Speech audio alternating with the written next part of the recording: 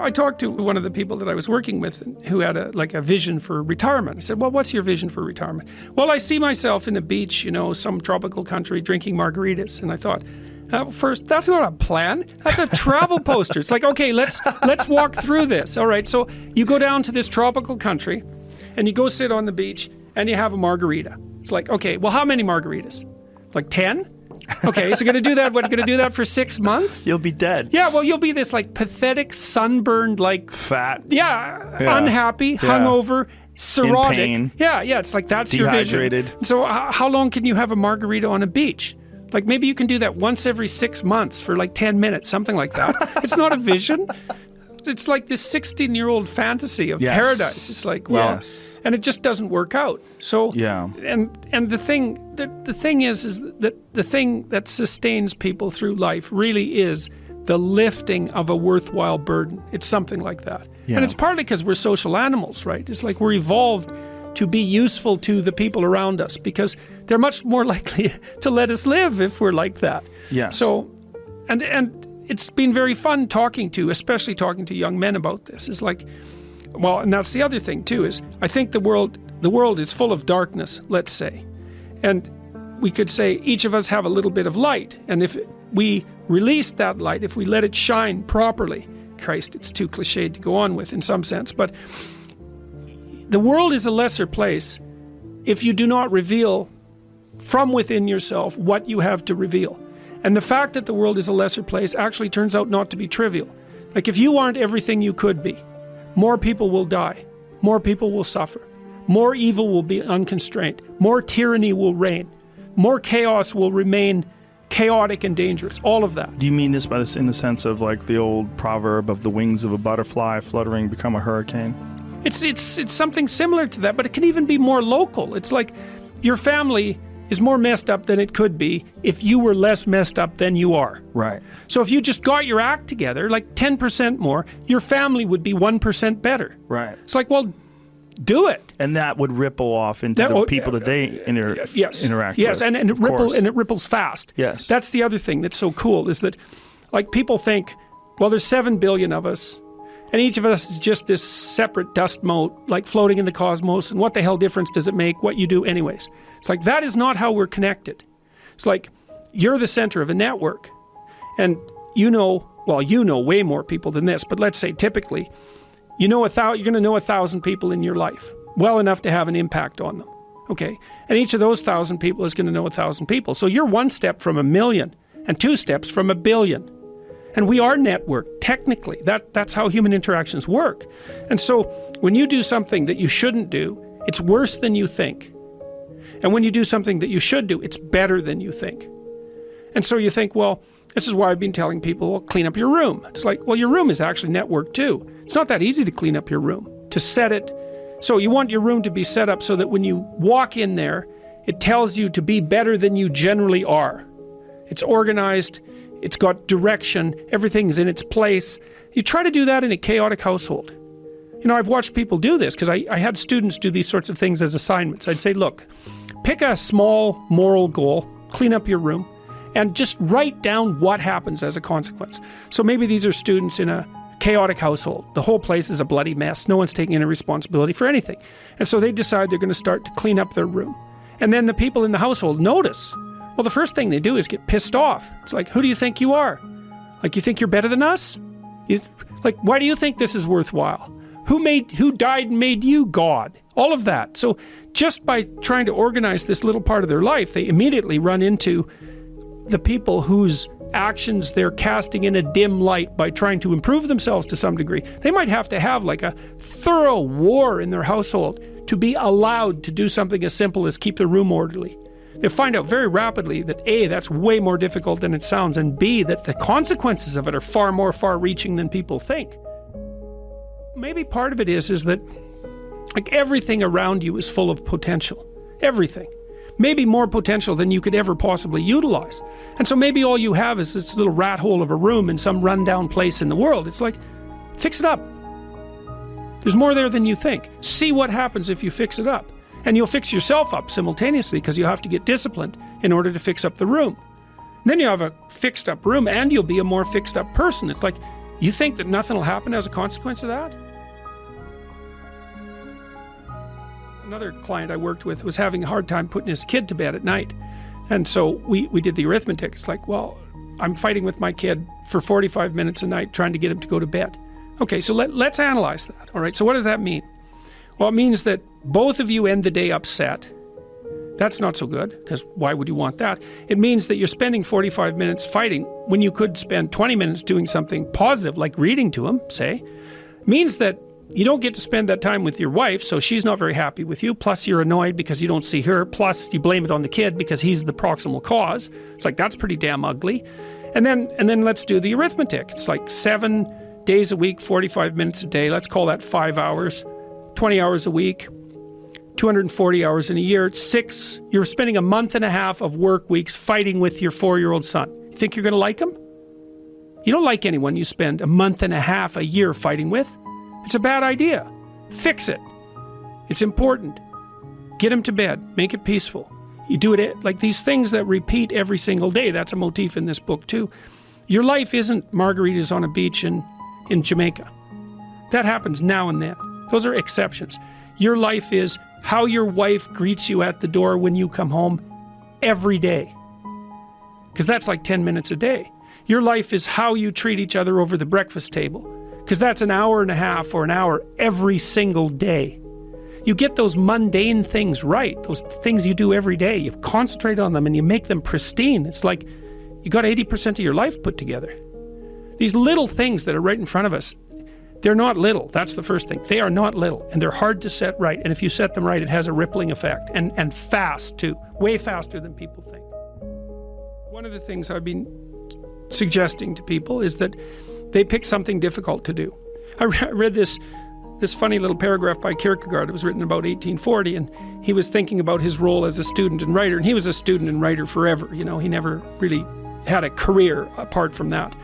And he said that he wasn't one of these people who was capable of inventing something wonderful to make life easier for everyone, like so many people were doing, you know, during the Industrial Revolution. He said, well, maybe I'm one of these people whose benefit to society will be that I will make things more difficult for everyone, because there will come a time when what people want, they don't want ease, they want difficulty instead.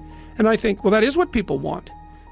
That is what they want. You think, well, I want an easy, happy life. It's like, no, actually, that isn't what you want. I think what people want is things that are difficult that they can overcome. Yeah, right. That's right. They want an optimal challenge. Well, that's there's a whole feeling different thing. When you overcome something, when you do something difficult, whether it's, I mean, I've never written a book, but I assume when you write a book, when you're done writing that book, there's a great feeling of accomplishment because it's very difficult to do. That feeling of for me, it's like when I put together a comedy special, or when I, just anything that's difficult. There's a feeling like I did it. I did it.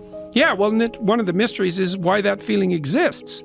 You know, it's not a trivial thing, that. It's to say, I did something difficult and that was worthwhile. Basically, what you're saying to yourself is, well, there was a lot of suffering attendant on that, along with the just general suffering of life, but it turned out that was worth it.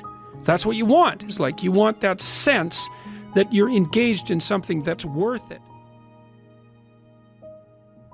I'm not a casual optimist about these sorts of things. I mean, one of the things I do in 12 Rules for Life is lay out the rationale that drives people like the Columbine High School killers. Because I understand that rationale. I've studied it for a long time. I know why they did what they did. And they have a powerful argument, but it's wrong. But there's no sense in showing how it's wrong before showing that it's a powerful argument. Like life is suffering. There is lots of malevolence. It's no wonder that people want to bring being itself to a halt. They want to take revenge on it. It's not surprising. It's the wrong way of going about it. The right way is, it's akin to the sorts of things that you were just observing, is you take on a difficult task that pushes you past where you are already. And you succeed in it, and you get this sense that, yes, that was worthwhile. It's like, that's what you want. You want to live in that place where things are worthwhile. That's paradise on earth. That's what that is. And it isn't some happy little place where, someone's feeding you peeled grapes. That isn't what it is. It's more like victory on the honorable battlefield or something like that.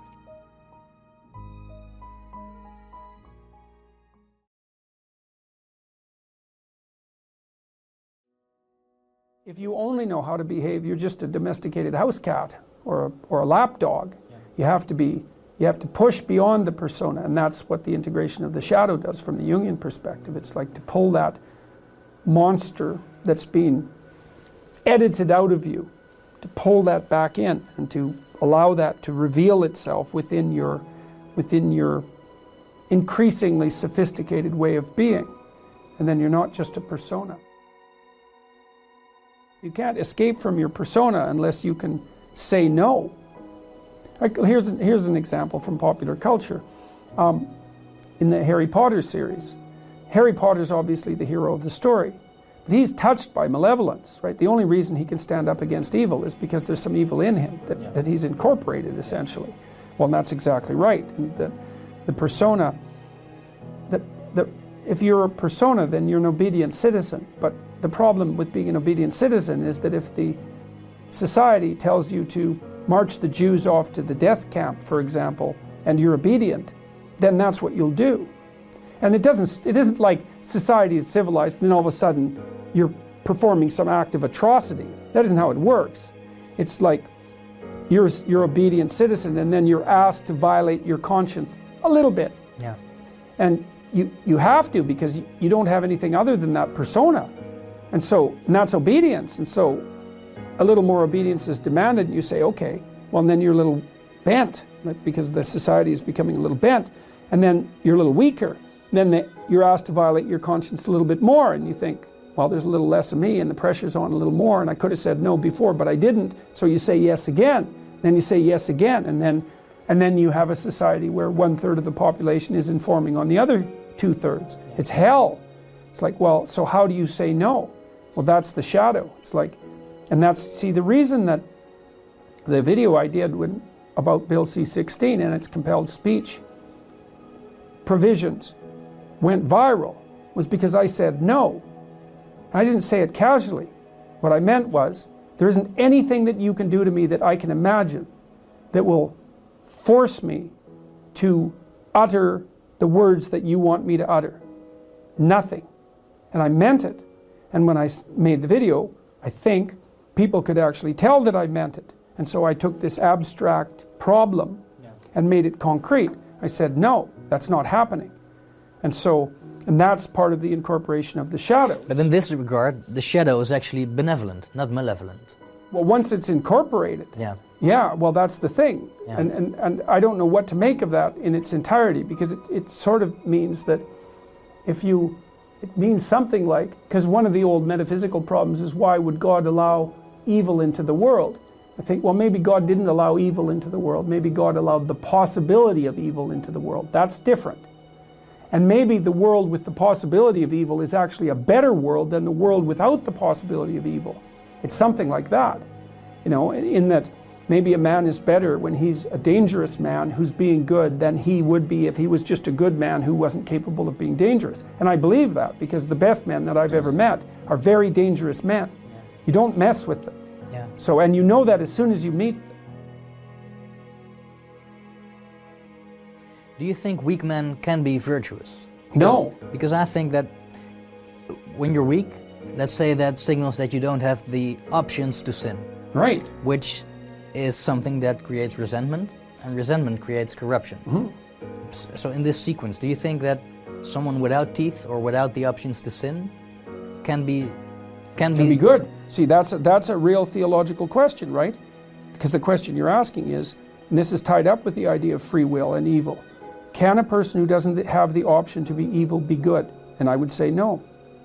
So maybe that's the reason that, metaphysically speaking, and I don't know where you are when you're speaking metaphysically exactly, but the question of why is there evil in the world is a constant question. It's like, it's possible that without the possibility of evil, there cannot be good. Good requires the possibility of evil. And maybe good is so good that the fact that it requires the possibility of evil is acceptable. Maybe it's even desirable. I mean, you kind of end up on the edge of your knowledge when talking about such things, but it seems to me to be right. Yeah. And it seems to be right in a lived sense, I met Jocko Willink. He's a good example. I mean, Willink was the commander in Ramada, I think, and you can say what you want about American military involvement. It has nothing to do with that, really, not at this level of analysis. He's a tough guy. I follow him on Twitter. Yeah, so you know. He gets up every morning at 5:30, Exactly. 4:30. He's a tough guy. He told me quite straightforwardly that he was one of those kids that as an adolescent could have gone either way, right? Yeah. He could have been a highly successful street criminal. Yeah, probably. Right, but yeah, probably. Well, you can see it. But he decided not to do that. And he's psychophysiologically intimidating. He's a big guy. You can tell he knows how to use it, and you can tell he used it. Yeah. But as far as I can tell, he's a good person. And that's actually, all of that capacity for mayhem is part of what makes him a good person. Yeah. And people know that. That's why they're listening to him. Yeah. And like I said, the other people I've met the men I've met who are good men, they're all like that. They're all dangerous. They're all dangerous. Yeah. Have they all been not good men before? Or is that not part of becoming a good man? I would say they've certainly all done things that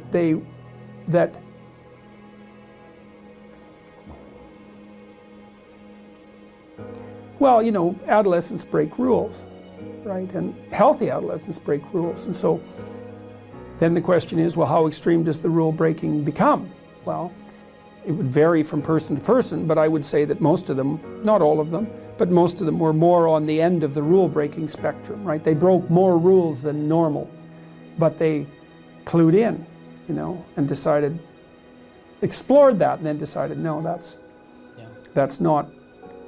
that's better than cowardice. Yeah. It's better than weakness, but it's not as good as what's good. Unless you can think the way that an evil person thinks, then you're defenseless against them, because they'll go places you can't imagine and then they win. And so the best men I've met, it was interesting even when I was in junior high and high school, because most of my friends dropped out, you know, by the time they were grade 10, thereabouts. And a lot of them were guys who developed physically. They're pretty powerful, and they're just damn sick of putting up their hand to go to the bathroom. It's like, you know, they're not doing that anymore. One of my friends got kicked out when he sort of challenged the gym teacher, you know, physically. And the gym teacher, he could do an iron cross. He was a tough guy, and so it was no trivial matter for my friend to stand up to him, but he got expelled anyways. But, you know, I noticed that it was often the kids whose character I admired that either quit or got expelled, and they were the tougher guys who were just sick and tired of following rules that didn't take into account their character, and then they'd go off and work in the oil rigs or whatever, and you could do that in Alberta at that time. And that was really hard work, you know, so it wasn't like they were necessarily taking the easy path. But, like, a harmless man is not a good man. A good man is a very, very dangerous man who has that under voluntary control. And you know, you also see that, like one of the central female stories, let's say, if the hero archetype is the central male story, there are variants of hero archetypes that are relevant to women, and one of them is Beauty and the Beast. And you know, Beauty isn't interested in the guy who isn't the beast. She's interested in the guy who's the beast, and that's exactly right, but she's interested in the guy who's the beast that can be civilized and disciplined, right, and who can use that in the service, well, let's say, of a family. One of the most amazing things that I discovered this year, or stumbled upon, was I was puzzling over a line in the New Testament, which I've always been curious about because it never sat right with me. The meek shall inherit the earth. And I found out that the word meek either doesn't mean now what it meant when people first translated the text, or it was a mistranslation, either way. But because meek sounds like powerless and harmless, it's something like that, right? But what meek actually means, it's the derivation of a word, it's the translation of a word that meant something more like those who have swords and know how to use them but keep them sheathed. I thought, oh yes, that's exactly it. The world, those who have swords and know how to use them but choose to keep them sheathed will inherit the world. It's like, yes, exactly right, exactly right.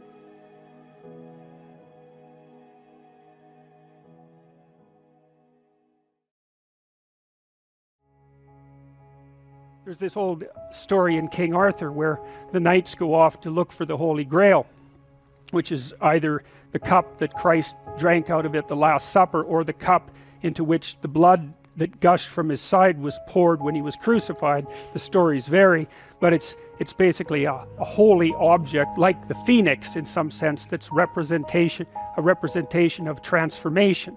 So it's an ideal, and so King Arthur's knights, who sit at a round table because they're all roughly equal, go off to find the most valuable thing, and where do you look for the most valuable thing when you don't know where it is?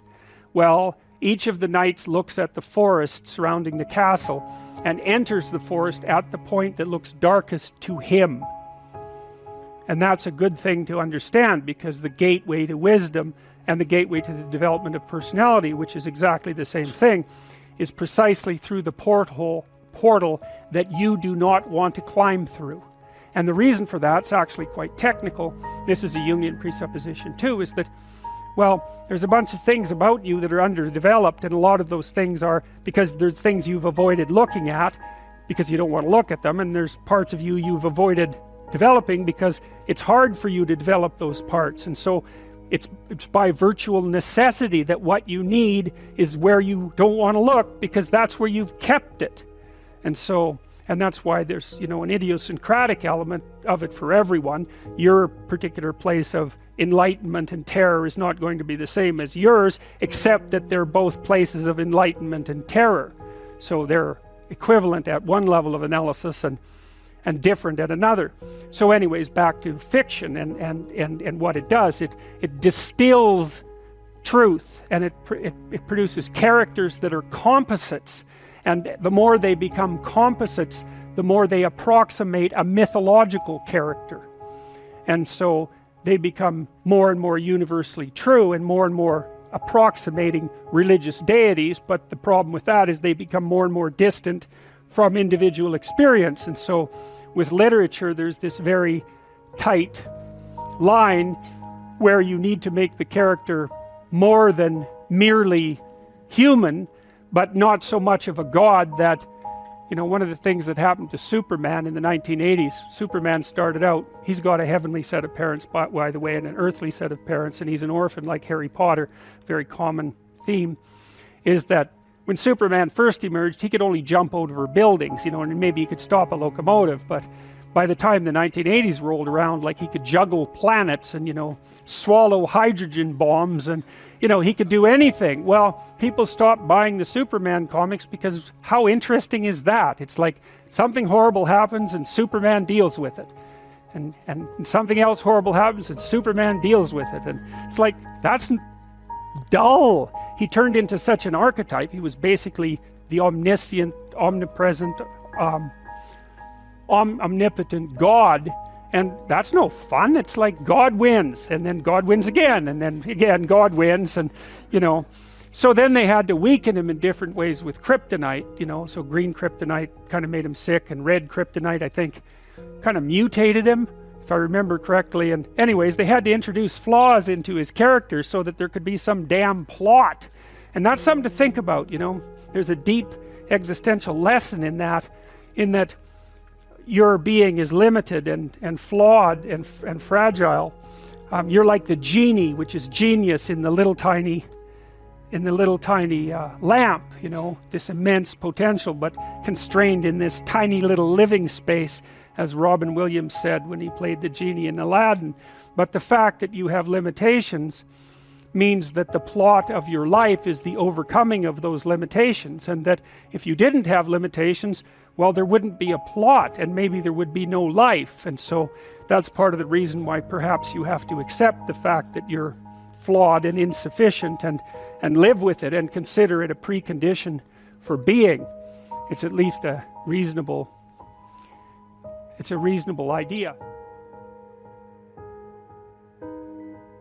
One of the main characters is the country, the known, the explored territory. We went over that a bit, and it always has two elements. I mean, your country is your greatest friend and your worst enemy, because it squashes you into conformity and demands that you act in a certain manner and reduces your individuality to that element that's tolerated by everyone else, and it constrains your potential in a single direction. And so it's really tyrannical, but at the same time it provides you with a place to be and all of the benefits that have accrued as a result of the actions of your ancestors and all the other people that you're associated with. So there's the good tyrant or the bad tyrant and the good king, and those are archetypal figures, and that's because they're always true, and they're always true simultaneously, you know, which is partly why I object to the notion of the patriarchy, because it's a it's the what do you call that? It's the apprehension of a mythological trope, which is that of the evil tyrant, without any appreciation for the fact that the archetype actually has two parts, and the other part is the wise king. And you know, you can tell an evil tyrant story about culture, no problem, but it's one-sided, and that's very dangerous, because you don't want to forget all the good things that you have while you're criticizing all the ways that things are in error. That's a lack of gratitude, and it's a lack of wisdom, and it's founded in resentment, and it's very dangerous, both personally and socially. I told you that Captain Hook is a tyrant because he's got this crocodile chasing him, and the crocodile has a clock in its stomach, and that's death. It's like, obviously, right? Tick, tick, tick, tick. And it's a crocodile, and it's under the water, and it's already got a taste of him, so he's being chased around by death, and that makes him terrified and resentful and cruel and bitter, and so he's a tyrant.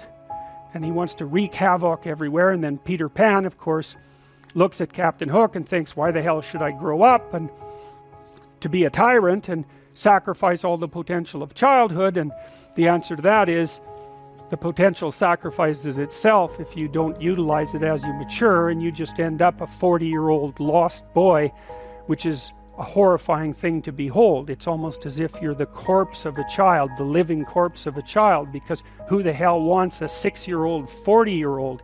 You're a little on the stale side by that point, and not the world's happiest individual.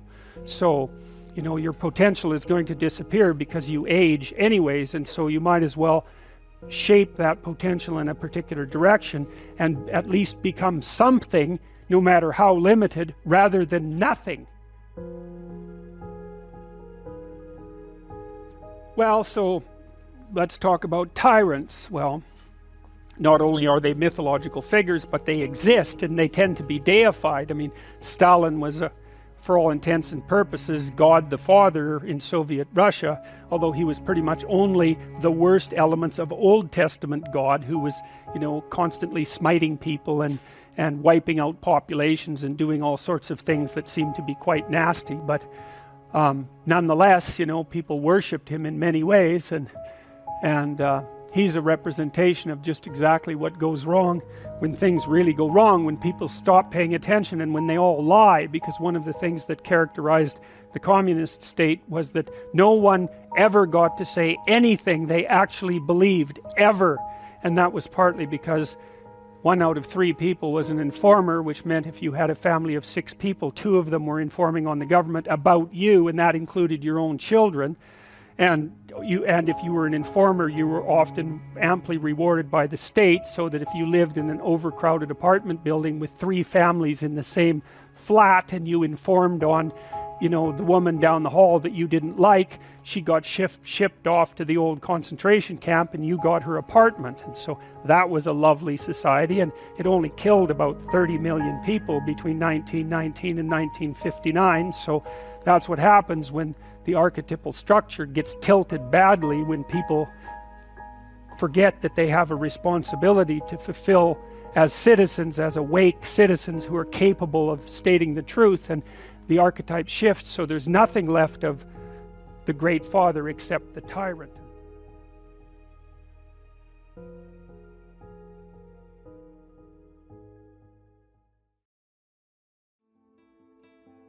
You change the world you live in phenomenologically, psychologically, by changing what you aim at. And the reason for that is that you can't see much of the world. There just isn't enough of you. You have to ignore most of the world. Mm-hmm. I mean, obviously, you're not paying attention to what's going on in the country next to you in any real sense. So, for example, I mean, the fact that you're localized right here and right now means there's all sorts of things that you just physically can't attend to. But even in the space you're in, you're basically blind to everything that isn't serving the purpose that you're aiming at. So that's worth thinking about. If you're blind to everything that isn't serving the purpose that you're aiming at, and you can't see anything good, then one potential conclusion is that you're not aiming at the right thing, because there's lots of things in the world that could manifest themselves to you. And I really mean this physically. It's a physical thing as well as a psychological thing. And so if all you see in the world is frustration, misery, cruelty, tragedy, and malevolence, and that's crushing you, then you can ask yourself, well, are you so certain that you're aiming at the right thing? Now, I'm not saying that all people suffering is a consequence of the inappropriateness of their aims. I think that's a big mistake, because there's an element of life that's sort of ineradicably arbitrary. Then that's... You mean the randomness of the universe, basically? Yeah, well, the fact that bad things happen to good people, it's basically as simple as that. Or terrible things happen to good people even. Or even that terrible things happen to bad people. There's a randomness element to it. And you don't want to get too high on your horse about that and assume that, if something bad happened to you, it's because it's your fault. Sometimes it's your fault. And sometimes there's something you could do to decrease the probability that will happen again. But sometimes you're just, you got hit by a bus and the bus jumped the curb, and that's just how it is. But having said that, you don't want to underestimate the degree to which you can change the way the world manifests itself to you by changing what you're aiming at. So then the question, of course, becomes, well, what should you aim at? And the first answer to that is, I should aim at something, right? Something, that's the first rule. Aiming at something is better than not aiming at something. So I wrote a fair bit about that in 12 Rules for Life, too. There's a rule in there that says, compare yourself to who you were yesterday instead of who someone else is today. That's something that you can aim at. Even if you don't know what's up, you might be able to think, or what direction up is, you might be able to think, well, I'm reasonably aware of some of my flaws, and not flaws necessarily by other people's reckoning, although that too, but flaws by your own, that you've identified by your own internal sense of orientation, things about yourself that you're dissatisfied with that you could change. It's like, well, you could start changing those, like in small ways. That turns out to be way more powerful than people think. Not only do you start to outline what your aims might be, but you also start to treat yourself like you're the sort of person who can have aims. And that's a real revelation for many people, because they believe consciously or implicitly that life is something that happens to you. And fair enough, there's an element of life that happens to you, but it doesn't life doesn't happen to you any more than when you're captaining a ship, the ocean takes you where it wants to go, right? Sometimes the ocean takes you where it wants to go, and sometimes that's to the bottom of the ocean. But if you have a seaworthy ship and you're a decent captain, then you can make your way across the ocean, even if there's a storm. And that's a good metaphor, that sailing metaphor. It's also why I think people love sailing so much, because it has that metaphorical or metaphysical reality to it, as well as being something practical. Plus the promise of bounty behind the horizon, probably, if you start moving towards a particular goal. Yeah, well, that's it. And it's also it's a bounty that can increase as you progress towards it as well. It's like, well, I'd like things to be slightly better than they are today. Yeah. Okay, well, then tomorrow will be a little better, and then what you're aiming at is a little, grander, nobler, grander, both of those things. You've improved your position, and that feels good in itself, and that gives you a sense of control, I think. And a sense of hope, because if you've done it once, even a bit, you think, oh, well, I did it once, I can probably do that much again, and maybe I could even do more. And maybe if I practiced hard for like 10 years, I might get really good at this. And the thing is, people do get really good at it. They get amazingly good at it. And then you meet people now and then who, they're very astute captains of very powerful and fast ships. You think, well, how do you get there? Incrementally, probably. Yes, incrementally. You start with a raft and you start building towards that speedboat. Yeah. Right, exactly. And it helps to be healthy, and it helps to not have tragedy befall you, and all of those things. You need good fortune. You need to avoid the hurricanes to to keep the metaphor going. Although sometimes I wonder if that... Exactly. Sometimes you need the hurricanes to become a better captain, because a lot of the people that I've met that are really highly focused and goal-oriented also have some past trauma in their lives, that something happened to them that showed them that, well, life can be a bitch. And sometimes it's rough. And that sort of hardened them to do the things that they need to do in order to get to their goals. Yeah, well, that's a little bit better. Yeah, that's an initiation process. Well, it is really useful to know the difference between something terrible and something unfortunate. You know, and you need to have had a terrible experience before you can really distinguish between those two. And then you have to learn that, well, it helps you learn what you should be worried about and what you shouldn't be worried about, but it also helps you know that you're tougher than you think you are.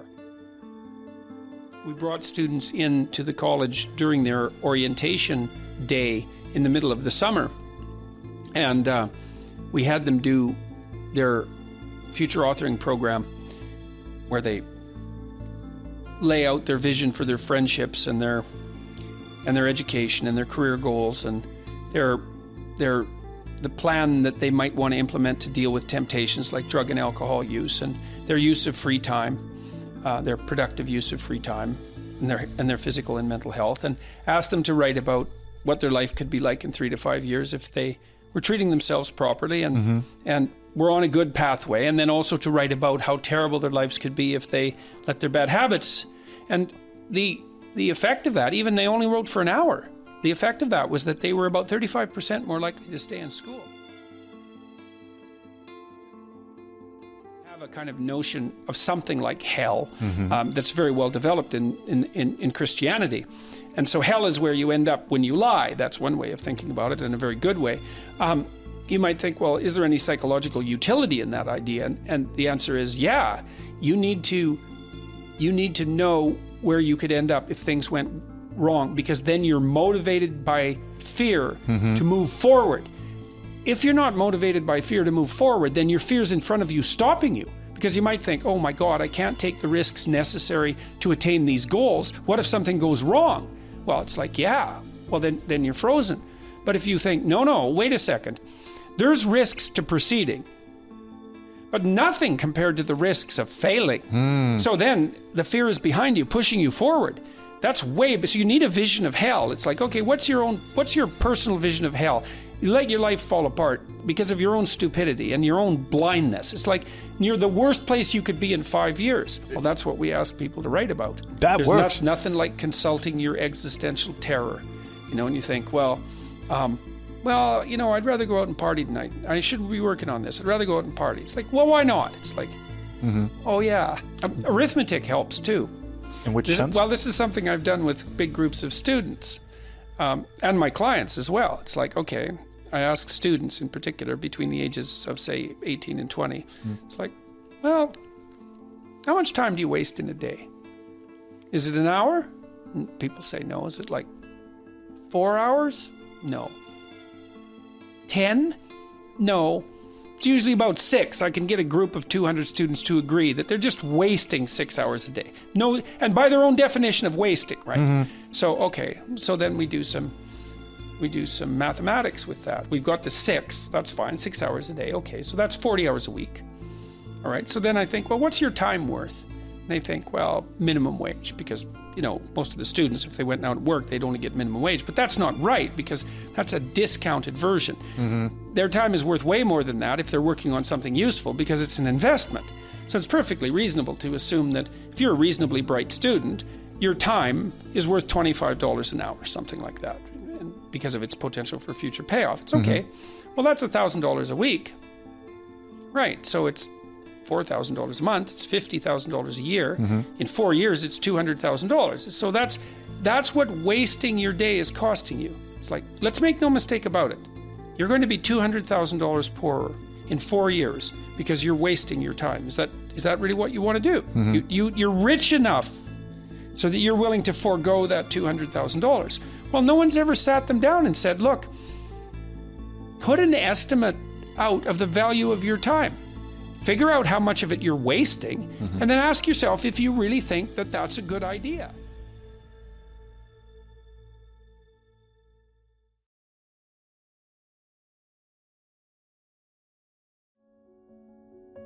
There's a city and the city is full of people who are sinful. What does that mean? Well, to sin is an archery term. It means to miss the mark. So these are people who aren't oriented properly. And so the city is in a chaotic state. And God tells Jonah that he's going to go to that city and tell them just exactly what's up with them. And Jonah thinks, no, I'm not going to do that. And why? Well, that doesn't require much explanation. It's like, how popular are you going to be if you go to a city full of chaotic people and tell them why they're stupid and wrong? Jonah thinks, no, I'm not going to do that. I don't care if God's telling me to do it. So his conscience is telling him to do it, or his destiny is telling him to do it, or his orientation with higher morality is telling him to do it. You can read it any way you want. And so he thinks, no, I'm hopping on this boat and I'm getting as far away from that city as I possibly can.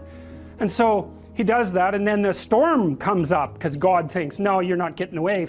If I told you to do something, you're not getting away from it. A storm comes up. Well, what does that mean?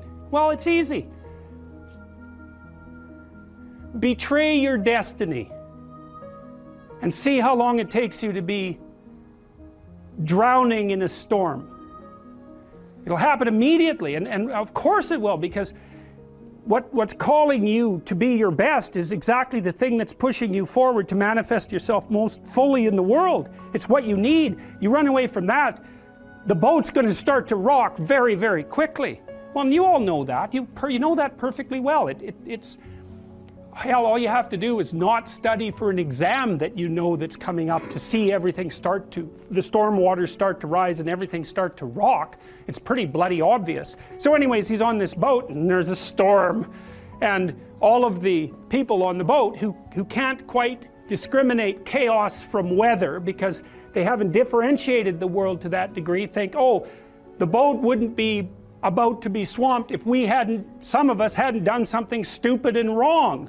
And there's logic in that. You know, you might think, well, God has nothing personal against you because of the storm, so you're confusing levels of analysis. But you got to give these people some credit. It's like, maybe they did do something stupid. Maybe they didn't caulk the damn boat properly. Maybe the ropes aren't in as good a shape as they might be. Maybe they weren't paying attention to the weather when they went out on the ocean, you know?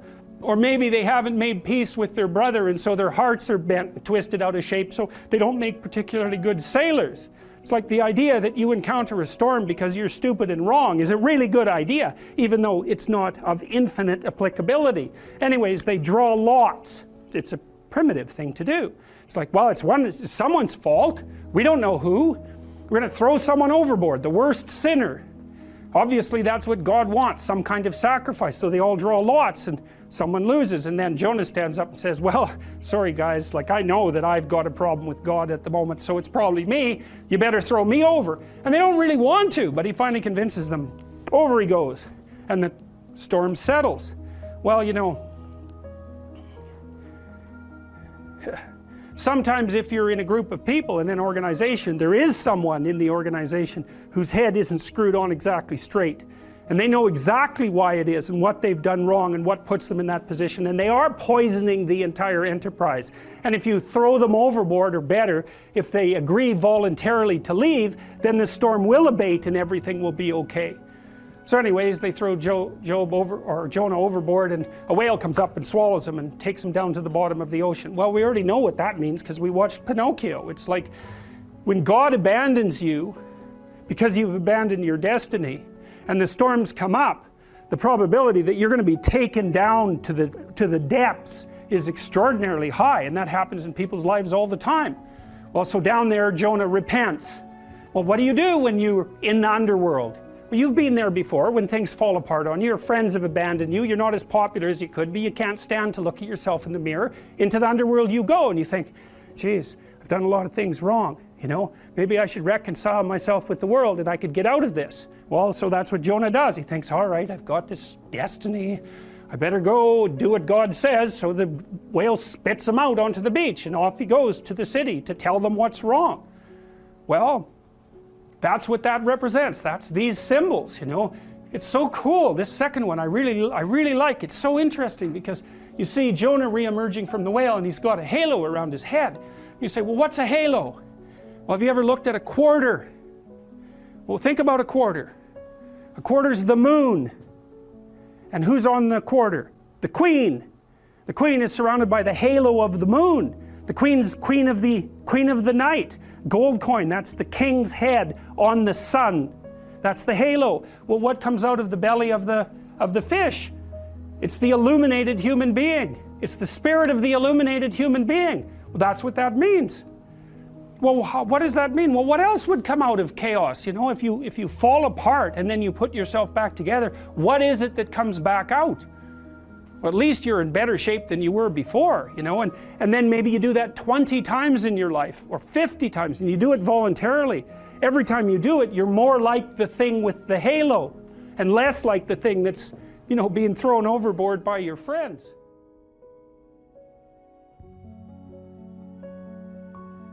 And the Midianites sold Joseph into Egypt unto Potiphar, an officer of Pharaoh's and captain of the guard. And Joseph was brought down to Egypt. And Potiphar, an officer of Pharaoh, captain of the guard, an Egyptian, bought him of the hands of the Ishmaelites, which had brought him down thither. So now he's a slave. So now you'd think, well, this is a man who has a lot of reason to be irritated at the structure of reality, right? He's gone from being the favorite to being betrayed by all of his brothers. That's pretty rough. And then he's being transformed into a slave, and now he's being sold to work as a slave. So you'd think that would corrupt his character. Because, you know, one of the things, I think this is the case anyways, I think people are always looking for an excuse to have their character corrupted. Because if your character is corrupted, then you get to lie, and you get to cheat, and you get to steal, and you get to betray, and you get to act resentfully, and you get to do nothing. And that's all easy. It's easier to lie than to tell the truth. It's easier to do nothing than to do something. So there's always part of you thinking, well, I need a justification for being useless and horrible, because that'd be a lot less work. And so then if something terrible comes along, you think, aha, that's just exactly the excuse that I was waiting for. And then out all that comes. You know, Solzhenitsyn, when he was in the concentration camps in Russia, watching how people behaved, you know, he said that there were people that were put in the camps who immediately became trustees or guards, and they were even more vicious than the people who had been hired as guards. And his idea was that they had collected all that, he called it foulness, if I remember correctly, around them in normal life. But they didn't have the opportunity to express it. But as soon as you gave them the opportunity, it was like, there it was, right away. And so one of the messages that seems to echo through these Old Testament stories is that just because something terrible happens to you doesn't mean that you get to wander off the path and make things worse. And maybe it doesn't matter how terrible it is that what happens to you. And that's a tough call, you know, because you see people now and then in life who, they've really got it rough, man. Like 50 bad things are happening to them at the same time, and you think, oh, it's no wonder. If you were bitter and resentful and hostile, it'd be like, yeah, no wonder. But then you meet people, and Solzhenitsyn again talked about this in the Gulag Archipelago. He said he met lots of people not lots. He met enough people to impress him in the concentration camp system who didn't allow their misfortunes to corrupt them. And that's something, man. Because maybe the only real misfortune is to become corrupted. That's a really useful thing to think. You know, maybe the rest of it is trivial in comparison. I know that's a rough thing because you can be in very harsh circumstances, but I do think there's something to that. And the Lord was with Joseph, and he was a prosperous man, and he was in the house of his master the Egyptian. And his master saw that the Lord was with him, and that the Lord made all that he did to prosper in his hand. So that's an echo of the idea that we encountered earlier about walking with God, right? So Adam walked with God before he ate the fruit with Eve, and then he wouldn't walk with God. And then Noah walked with God, and Abraham walked with God. And so the idea is, well, that's that alignment with the highest ideal. I think it's something like that. And you know, we could think about that as a metaphysical claim as well. But I don't think it is. I mean, I've got thousands of letters now in the last year from people who have told me that they were in a pit. That's exactly right. And that they decided that they were going to try to put their lives together. And that it worked. And so that's really something, you know. And they write surprised. It's like, well, I decided that I was going to work hard at what I was doing, and I wasn't going to lie any more than absolutely necessary. I thought I'd give it a try for a few months, you know. And all sorts of good things started to happen to me. It's like, maybe that's how the world works. Now, obviously, it doesn't work like that all the time, right? Because you can get sliced off at the knees. I mean, there's an arbitrary element to existence that you can't wish away. But that doesn't mean that it doesn't mean that there aren't bad strategies and good strategies. And so, I do think that one of the most fundamental existential questions is, like, if things aren't going well for you in your life, is, are you absolutely certain that you're doing absolutely everything you can to put things in order? Because if you're not, then you shouldn't complain, because you don't know to what degree you're actually contributing or even causing the circumstance. Now, that's a very annoying thing to think, and I'm not trying to blame the victim. I know that people end up with lung cancer because they were exposed to asbestos.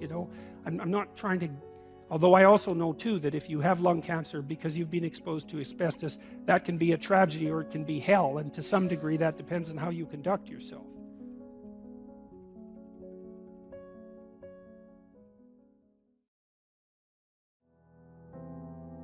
Well, if you're harmless, you're not virtuous. You're just harmless. You're like a rabbit. A rabbit isn't virtuous. It just can't do anything except get eaten. It's not virtuous. If you're a monster and you don't act monstrously, then you're virtuous. But you also have to be a monster. Well, you see this all the time. Harry Potter's like that too. It's like he's flawed, he's hurt, he's got evil in him. He can talk to snakes, man. He breaks rules all the time. All the time. He's not obedient at all. But, he has a good reason for breaking the rules. And if he couldn't break the rules, him and his little clique of rule-breaking, troublemakers, if they didn't break the rules, they wouldn't attain the highest goal. So it's very peculiar, but it's a very, very, very, very common mythological notion. The hero has to be a monster, but a controlled monster. Batman is like that, it's everywhere. It's the story you always hear. One question is, you're kind of implicitly moral insofar as you're socialized. But that's sort of procedural, it's just built into you. This is different. This is also becoming conscious of it and expanding out your personality into dimensions that it wouldn't normally occupy. So this happens to people all the time.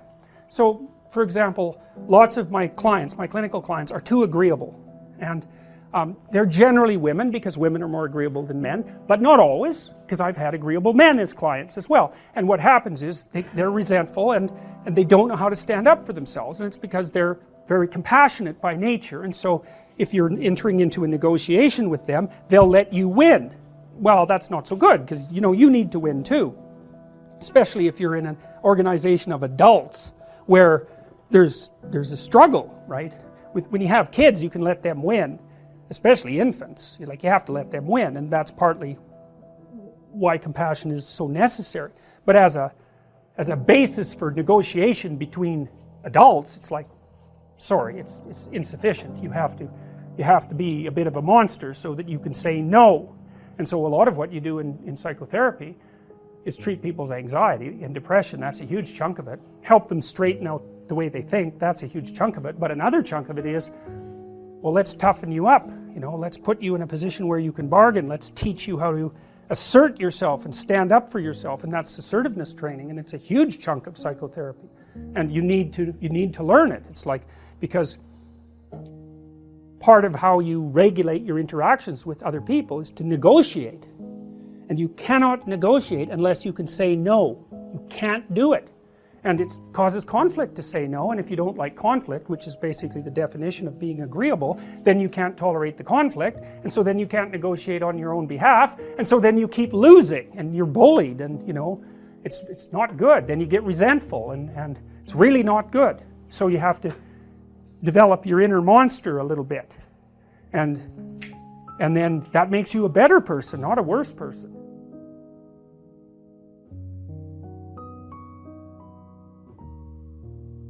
It isn't so straightforward to determine what our place is in the world. And the thing that really got me with regards to that wasn't the good that we could do, but the harm that we can do. Because you can debate about the good we can do, but you cannot debate about the harm we can do. That's done. We know, if we want to know. And I think my experience was, when I took that seriously, which meant understanding how that was about me, about that Auschwitz was about me, and that the Stalinist camps were about me, then, well, that reorients you. That's a deep part of the shadow idea, right? And I think that is part of the idea of taking the sins of the world onto yourself. It's like you're a human being, so you see what human beings do. That's you. And you might say, well, I'd never do that. It's like, don't be so sure about that. In fact, the probability that you're wrong is extraordinarily high. It isn't self-evident that the default position is heroism in the face of the advance of evil. In fact, quite the contrary. So it's highly probable that you would be on the side of the weak who are transformed into oppressors. And that's a very terrifying realization if you take it seriously, which you should. And I do believe that if we don't take that with sufficient seriousness, we are not going to survive, because we're too powerful to be naive. And that was something that Jung insisted on, especially after the invention of the hydrogen bomb in particular. It's like, if you're going to play with fire, you better be a master of fire. What are the prerequisites for true knowledge and understanding? Because it seems to me that intelligence is only a small matter of seeing and understanding properly, and it takes a certain amount of moral courage. It takes a certain amount of having done the work of introspection, having done the work of deep introspection. What do you think the components are for true knowledge and understanding? Well, I think the motivation, one of the best motivations, is existential terror.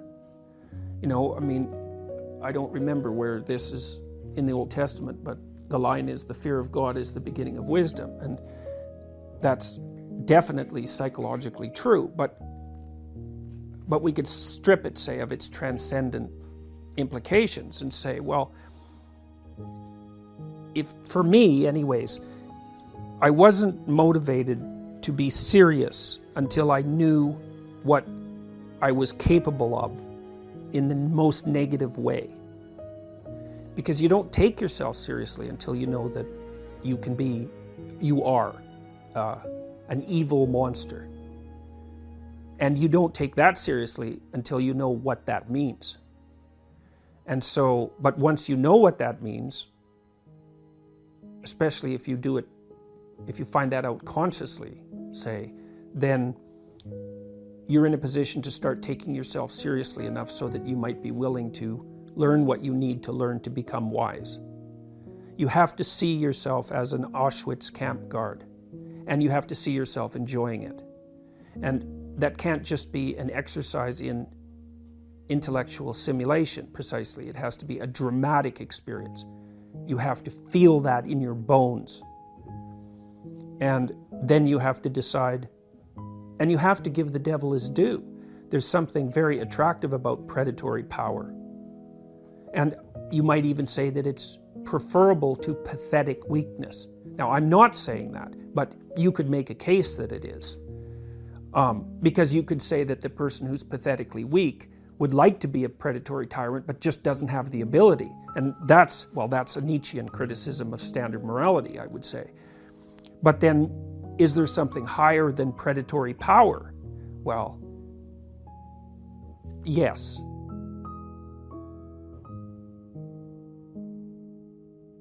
Part of Christ's encounter with Satan in the desert is precisely that realization, because he's offered the kingdom of the world. And that means he's offered the option of tyrannical power. And his response to that is, there's something better. And that's wisdom. There is something better. And there's no reason not to go for what is the best. What else? You don't have anything better to do than that by definition, right? So why not work for the betterment of being and abandon your resentment and your hatred of humanity and your self-contempt and take on the responsibility of the horrors and and catastrophes of human existence, and do what you can to, well, at least not make it worse, but maybe to make it better. You know you can. You know you can make it worse and better. You just don't know how much. Find out. It might be way more than you think. I'm sure that's the case. So there isn't any more interesting adventure than that. You know, find out how much good you can do in the world, and not in this moralistic, thou shalt not way, but in a forthright, noble, courageous, eyes wide open, articulate, embodied manner. And then God only knows where we could get. So let's see. Let's find out. That would be good. It's certainly better than the alternative.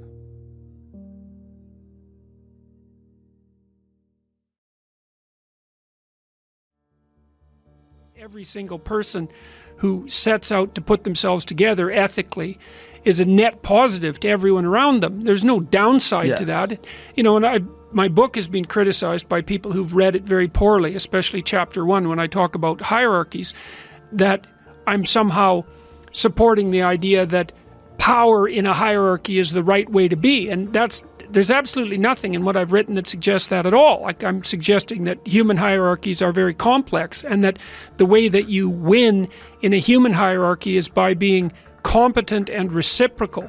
And so, I mean, for example, even if you're selfish, let's say, you got to think very carefully about what that would mean if you were selfish and awake, because you have to work to take care of yourself and what you want, say, in this moment. But then there's you tomorrow, and there's you next week, and there's you next month, and next year, and 10 years from now, and when you're old. So because you're self-conscious and because you're aware of the future, you're actually a community unto yourself. And if you're selfish and impulsive, all that means is that you're serving the person you are right now, you know, in that impulsive way, but not the person you're going to be. And so that's not a good grounds for any sort of ethical behavior. And I see that if you serve yourself properly, there's no difference between that and serving your family properly and serving your community properly, that those things all mesh in a kind of a harmonious manner. And one of the things that's really been effective in the lecture tour is a discussion about that idea and its relationship between that and meaning and responsibility, because one of the things that strikes the audience as silent constantly, because I'm always listening to them to see, you know, when the attention is maximally focused, is whenever I point out to people that the antidote to the meaninglessness of their life and the suffering and the malevolence that they might be displaying because they're resentful and bitter about how things have turned out, the antidote to that is to take on more responsibility for themselves and for other people, and that's aspirational, which is kind of cool. You know, the conservative types, the duty types, and I'm not complaining about them, you know, they're always basically saying, well, this is how you should act, because in some sense that's your duty, right? That's how a good citizen would act. And that's a reasonable argument. But the case that I've been making is more that, well, there is value distinctions between things. Some things are worth doing and some things aren't, and you can kind of discover what that is for yourself, and then you should aim at the things that are most worth doing. And what you'll find if you watch carefully is that the things that you find worth doing are almost always associated with an increase in responsibility. Because if you think about the people you admire, for example, you spontaneously admire people, and that's a manifestation of the instinct to imitate. Again, people are very imitative. You don't admire people who don't take care of themselves. Like, unless there's something wrong with you, you at least want an admirable person to be accountable for themselves. And then if they've got something left over so they can be accountable for their family, well, then that's a net plus, obviously. That's someone you think is solid. And then maybe they take care of some more people. They have a business or they're involved in the community in some positive way. You see, well, that's a person whose pattern of being is worth imitating. And that's all associated with responsibility. And it's so interesting because it's as if everybody kind of knows this, but that it hasn't crystallized. It's like, well, you should be responsible because that's what a good citizen is. It's not, no, you should be responsible because you need to have a deep meaning in your life to offset the suffering so you don't get bitter. And the way you do that is to bear a heavy load. to get yourself in check for you now and for you in the future, and then to do the same for your family and your community, and that there's real nobility in that, and there's real meaning. And more, the other thing that I've been suggesting to people, and I also believe this, is that, and I think that the guys that have come to talk to me, especially the ones that have had real rough lives, they really understand this. If you don't get your act together and you let yourself slide, then what kind of moves in to take the place of what you could have been is something that's really not good at all. So it's not only that if you're living like a dissolute life, that you're not aiming at anything positive, and so you don't have any real meaning, and you're subsumed by anxiety and all of that, and hopelessness, but something kind of hellish moves in there too to occupy that place, and so then you end up making things worse. And when, one of the things I learned about studying totalitarian systems, whether they were on the right or the left, was that part of the reason that the totalitarian horrors of the 20th century manifested themselves was because average people didn't take on the proper responsibility. They shut their eyes when their eyes should have been open, even though they knew it, and they did and said things they knew they shouldn't have done and said. And that was what supported those horrible systems. So, if you don't get your act together, then you leave a little space for hell. And I really believe that. So I figured something out that I thought I'd tell you about. This took me like 30 years to figure out, and I figured it out on this tour. So there's this old idea, that you have to rescue your father from the belly of the whale, right? From some monster that's deep in the abyss. You see that in Pinocchio, for example, but it's a very common idea. And I figured out why that is, I think. So imagine that we already know from a clinical perspective that, if you set out a path towards a goal, which you want to do because you need a goal and you need a path, because that provides you with positive emotion, right? So you set up something as valuable, so that implies a hierarchy. You set up something as valuable. You decide that you're going to do that instead of other things, so that's kind of a sacrifice, because you're sacrificing everything else to pursue that. And then you experience a fair bit of positive emotion and meaning as you watch yourself move towards the goal. And so the implication of that is the better the goal, the more full and rich your experience is going to be when you pursue it. So that's one of the reasons that's one of the reasons for developing a vision and for fleshing yourself out philosophically, because you want to aim at the highest goal that you can manage. Okay, so you do that, and then what you'll find is that as you move towards the goal, there are certain things that you have to accomplish that frighten you. Maybe you have to learn to be a better speaker, a better writer, a better thinker, or you have to be better to people around you, or you have to learn some new skills and you're afraid of that, whatever, because it's going to stretch you if you pursue a goal, and so that'll put you up against challenges. Okay, so all the clinical data indicates, well, the opposite of safe spaces, as Jonathan Haidt has been pointing out, that what you want to do when you identify something that someone is avoiding that they need to do because they're afraid, you have them voluntarily confront it. And so you break it down. What you try to do if you're a behavior therapist is you break down the thing they're avoiding into smaller and smaller pieces until you find a piece that's small enough so they'll do it. And it doesn't really matter as long as they start it. Then they can put the next piece on and the next piece. And what happens is they don't get less afraid exactly. They get braver. They get. It's like there's more of them. And here's why. So imagine you do something new, and that's informative, right? There's information in the action, and then you can incorporate that information and turn it into a skill and turn it into a transformation of your perceptions. So there's more to you because you've tried something new. So that's one thing.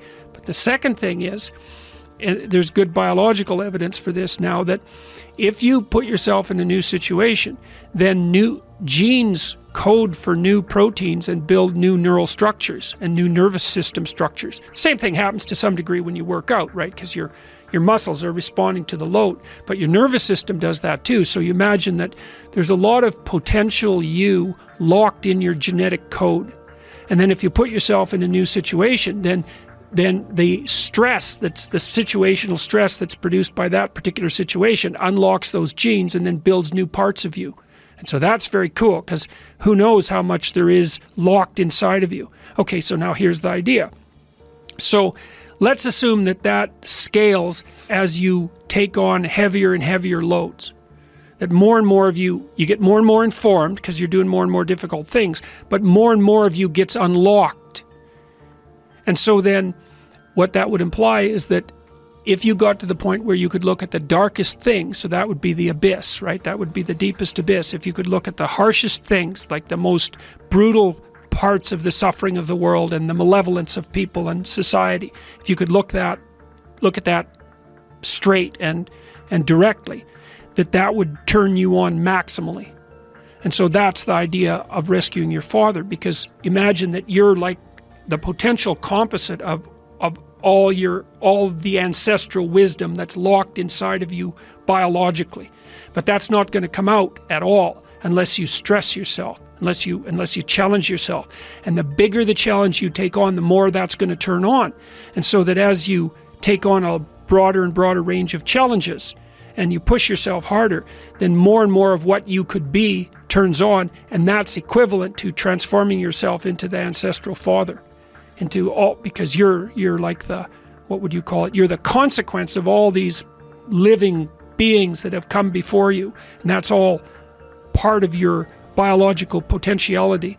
And then if you can push yourself, then all of that clicks on, and that turns you into who you could be. That's the re-representation of that positive ancestral father. So that's why you rescue your father from the belly of the beast. The two major problems that people face, obviously, are suffering, tragedy, and malevolence. And so that's the other thing that you're responsible for, is that you're supposed to look at the capacity for human evil as clearly as you possibly can, which is a very terrifying thing. That causes post-traumatic stress disorder in people that aren't accustomed to it. And in the mythology that's associated with the encounter with evil, it's almost always the case that the entity that does the encountering, even if it does it voluntarily, is hurt by it. So the Egyptian god Horus, for example, who's the eye and the falcon, the thing that can see and pay attention, when he encounters his evil uncle Seth, who's the precursor of Satan, he loses an eye, because it's no joke to encounter malevolence. It can really shake you. But the idea would be that if you can face the malevolence and you can face the suffering, then that opens the door to your maximal potential. And then the optimistic part of that is, and this is why it's so useful to peer into the darkness, let's say, the optimistic part of that is that although the suffering is great and the malevolence is deep, your capacity to transcend it is stronger.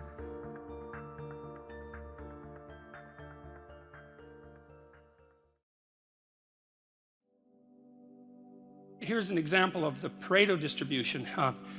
There's a rule of thumb that if you run a company, that 20% of your employees do 80% of the work, or that 20% of your customers are responsible for 80% of your sales, or that 20% of them are responsible for 80% of the customer service calls. Same thing. But that's not exactly the rule. The rule is worse than that. The rule is, in a given domain, the square root of the number of people operating in that domain do half the productive work. So you think, well, you have 10 employees, 3 of them do half the work. It's like, yeah, okay. What if you have 100 employees? Then 10 of them do half the work. What if you have 1,000 employees? Well, then it's 30. And if it's 10,000 employees, then it's 100. And this actually turns out to be a rather ironclad rule. It applies across very, very many situations. It applies, for example, to the mass of stars and the size of cities. So you can see how universal it is as a law. And it's something like those that have more get more, and those that have less get less. That's the Matthew principle, right? To those who have everything, more will be given. From those who have nothing, everything will be taken away. And the economists sometimes call that the Matthew principle. And so what that lays out is a world that's rife with inequality. So you hear this idea that I think it's the 85 richest people in the world have more money than the bottom 2 billion. That's a Pareto distribution phenomena. And you might say, to hell with capitalism for producing that. It's like, sorry, you got your diagnosis wrong. It's a natural law. It's no matter what society you study, you get a Pareto distribution of wealth. You get a Pareto distribution of number of records recorded. You get a Pareto distribution of number of songs written or goals scored. Like any creative product has that characteristic. And it's partly because as you start to become successful, let's say, people offer you more and more opportunities. And as you start to fail, people move away from you and you plummet. And so, okay, so that's rough. So what it means is that there is always a landscape of inequality. And I'm not saying that we shouldn't do anything about it, although I am saying that we don't know what to do about it. That's the thing, you know, because you can modify the Pareto distribution of wealth, let's say, but we don't know how to do it without maybe disrupting the system so completely that it collapses, which is what happened in the Soviet Union, for example, and in Maoist China. They were trying, at least in principle, to adjust inequality. But the cure was far worse than the disease. And the truth of the matter is, we actually don't know technically how much inequality there has to be to generate wealth. We can guess, and you could say, well, there should be less, and you might say, well, there should be more. If you're left-wing, you'd say less, and if you're right-wing, you'd say, well, we'll just let the inequality flourish. But we do know that it's inevitable, and we also know that we don't know how to regulate it. So, there is inequality. What that means is there's always going to be people around that are better at something than you are. And that's a problem, because you can get jealous, and you can get bitter, and you can get resentful, and worse, you can get hopeless. I have this friend of mine. He told me something so funny. He was decrying his lack of success in the world, and he compared himself to his roommate. And he said, you know, his college roommate was doing much better than he was, and his bloody roommate was Elon Musk. It's like, really? Like, it's like, oh, you're not doing as well as Elon Musk. Well, I mean, you can see it would take it rather personally, because they were roommates and everything. It wasn't like he was doing badly. Like, he was doing pretty damn well. It's like, I'm not as good as Elon Musk. It's like, yeah, well, you and like 7 billion other people, you know. But I thought it was instructive because you have to be careful who you compare yourself to. Now, you can't just not compare yourself to successful people, right? Because then you don't have anything to aim at. And one of the things I learned from Jung, this was a cool thing, I'm going to make a real lateral move here. Jung thought the book of Revelation was appended to the Bible because the Christ in the Gospels was too merciful. He was too nice a guy. Now, he's an ideal, right? And Jung said, wait a second, an ideal is always a judge. That's the thing about an ideal, because you're not as good as your ideal, so your ideal is a judge. Revelation has Christ coming back as a judge, and that was Jung's explanation at the level of the collective unconscious for the pasting of that remarkably strange and terrible book onto the end of the Bible. So, well, anyways, my point is an ideal you need an ideal because you have nothing to aim at, but an ideal is a judge, and you always fall short of the ideal. So how the hell can you have the benefits of having an ideal without having the crushing blow that goes along with having the judge that always regards you as insufficient? So I was trying to work that out in the chapter, and this is something I've had to work out a lot as a clinical psychologist. It's like, well, let's say you need a goal, but we don't want to let your distance from the goal crush you. So you got to set up a goal, and then you got to break the goal down into parts so that you can move towards it, and you have a fairly high likelihood of doing it. So that's a bit of practical, I wouldn't say advice, it's because it's better than advice. It's some practical knowledge about how to go about achieving an aim. Set a high aim, but differentiate it down so you know what the next step is, and then make the next step difficult enough so you have to push yourself past where you are, but also provide yourself with a reasonable probability of success. It's also what you do with children, right? You want to push them because they need to grow up and be more than they are, right? But you don't want to crush them with constant failure. So what you do is aim high and make the goal difficult but proximal. So anyways, so that's one way of looking at it. But then the next thing is, you know, I've had clients, many clients in their 30s, who are trying to. This is more true with women, I would say. A lot of women who are very high achieving and who established their career goals at 30, and then want to differentiate out their life. They want to have a husband, they want to have a family, they're trying to figure out how to do that. And one of the things I've noticed that around 30, you really have to stop comparing yourself in some ways to other people. And the reason for that is that the particularities of your life are so idiosyncratic that there isn't anyone really all that much like you, you know, because the details of your life happen to matter. And so maybe you compare yourself to some rock star or something like that, and you know, the person's rich and famous and glamorous and all that, but you know, they're alcoholic and they use too much cocaine and they've had 3 divorces, and it's like, how the hell do you make sense out of that? Is that someone that you should judge yourself harshly against or not? The answer is you don't know, because you don't know all the details of their lives. And who do you know that you can compare yourself to? That's easy. You. Yesterday. So here's a good goal. It's something like, well, aim high And I really mean that. It's like, and we'll talk about that a little bit too. Aim high, but use as your control yourself. It's like, so your goal is to make today some tiny increment better than yesterday. And you can use better, you can define better yourself. This doesn't have to be some imposition of external morality. You know where you're weak and insufficient, where you could improve. Think, okay, well, this is what I'm like yesterday. If I did this little thing, things would be just an increment better. And well, that's a great thing, because you get the ball rolling, and incremental improvement is unstoppable. You can actually implement it, and it starts to generate Pareto distribution-like consequences. It starts to compound. And I've seen that happen in people's lives over and over. Well, people write me all the time and tell me that they're doing that, but I've seen that happen in people's lives continually. They make a goal that, the goal should be, how could I conceive of my life so that if I had that life, it would clearly be worth living, so I wouldn't have to be bitter, resentful, deceitful, arrogant, and vengeful. Like, that's sort of the bottom line, right? Because that's what endless failure does to you. It's not good. And that's what life without purpose and a goal does to you as well, because life is very hard. So you think, okay, well, I need to adopt a mode of being that would justify my suffering. And you can ask yourself that question. What would make this worthwhile? I quote Nietzsche, I think, in that chapter. He said, "He who has a why can bear almost any how." That's a lovely line, man. I mean, it's a lovely line. And it's really worth thinking about. So you think, well, how do I manage all this misery and suffering and futility? It's like, well, I need to figure out what I would have to do in order to make that clearly worthwhile. And so then you have your goal, and then you think, well, I need to move towards that incrementally, because I'm kind of useless and can only do so much, and maybe not even that. But all I have to do is be a little bit better than my miserable self yesterday. And that'll propel you forward very rapidly, and you can succeed at it, which is also really lovely, because why not set yourself up for success, because otherwise you'll droop around like a number 10 lobster, and that's just not good. You get all pinchy when that happens, and it's not a good thing.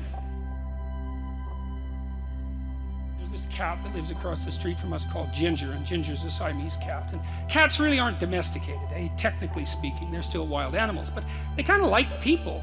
God only knows why, but they do, And so Ginger will come wandering over, and our dog looks at her, but they're friends. And then she'd kind of mosey over and let you pet her if she was feeling like it that day. And, you have to look for that little bit of sparkling crystal in the darkness when things are bad. You have to look and see where things are still beautiful and where there's still something that's sustaining. And, you narrow your time frame, and you be grateful for what you have, and that can get you through some very dark times, and maybe even successfully if you're lucky. But even if unsuccessfully, then maybe it's only tragic and not absolute hell. And you can do that, in the worst situation. You can make it only tragic and not hell. And there's a big gap between tragedy and hell. There's nothing worse at a deathbed than to see the people there fighting. The death is bad enough, but you can take that, as terrible as it is, and make it into something that's absolutely unbearable. And maybe I think, and this is sort of what I closed the book with, is this idea is that if we didn't all attempt to make terrible things even worse than they are, then maybe we could tolerate the terrible things that we have to put up with in order to exist. And maybe we could make the world into a better place, and it's what we should be doing and what we could be doing, because we don't have anything better to do. And that's what the book is about. And that's the end of 12 Rules for Life. Thank you.